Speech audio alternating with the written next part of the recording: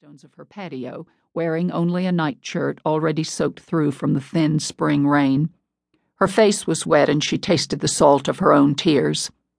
Screams echoed in her head, but she didn't know if they were her own or those of the child she couldn't forget. Shivering, she rolled onto her back so the rain could cool her cheeks and wash the tears away. The episodes, spells her mother always called them, often left her weak and queasy. There had been a time she'd been able to fight them off before they swamped her. It had either been that or the shocking sting of her father's belt. Still shivering, Tori went into the bath, stripped, and turning the shower hot, stepped under the spray.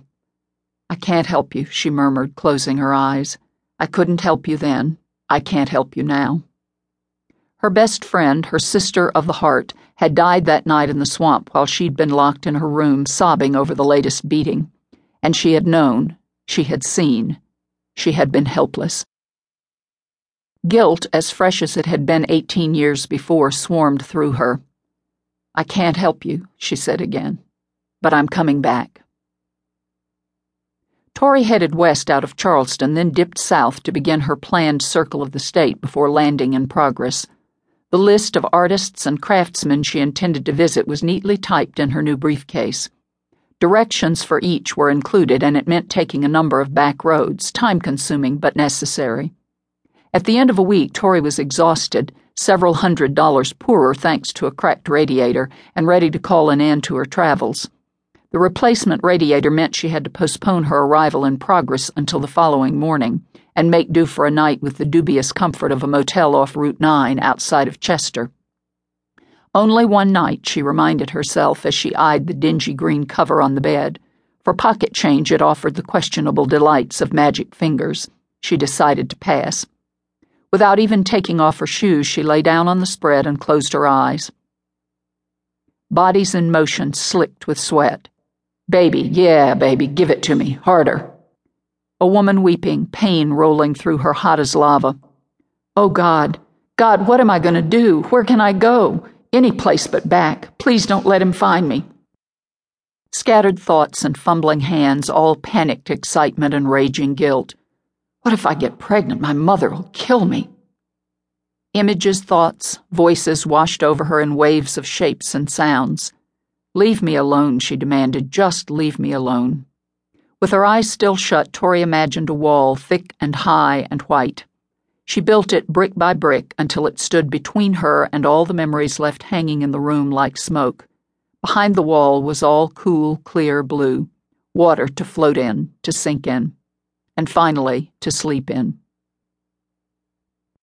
The fields began to roll, gentle ripples on the earth covered with the tender green of growing things. She recognized the row crops, soybeans, tobacco, cotton, the delicate shoots. On the west edge of Progress, some of the farms and fields had given way to homes, tidy developments with yards kept green and lush with underground sprinklers. It all seemed prettier, cleaner, fresher than she remembered. She wondered how much would turn out to be the same under that new coat of varnish. As she turned onto Market, she was ridiculously pleased to see Hanson's was still standing, still wore the same battered old sign, and its front window remained patchworked with flyers and billboards. The sweet childhood taste of grape knee-high immediately filled her mouth, her throat, and made her smile. The beauty salon had changed hands, she noted. Lou's beauty shop was now called Hair Today. But the Market Street diner stood where it had always stood, and it seemed to her the same old men wearing the same overalls were loitering outside to gossip.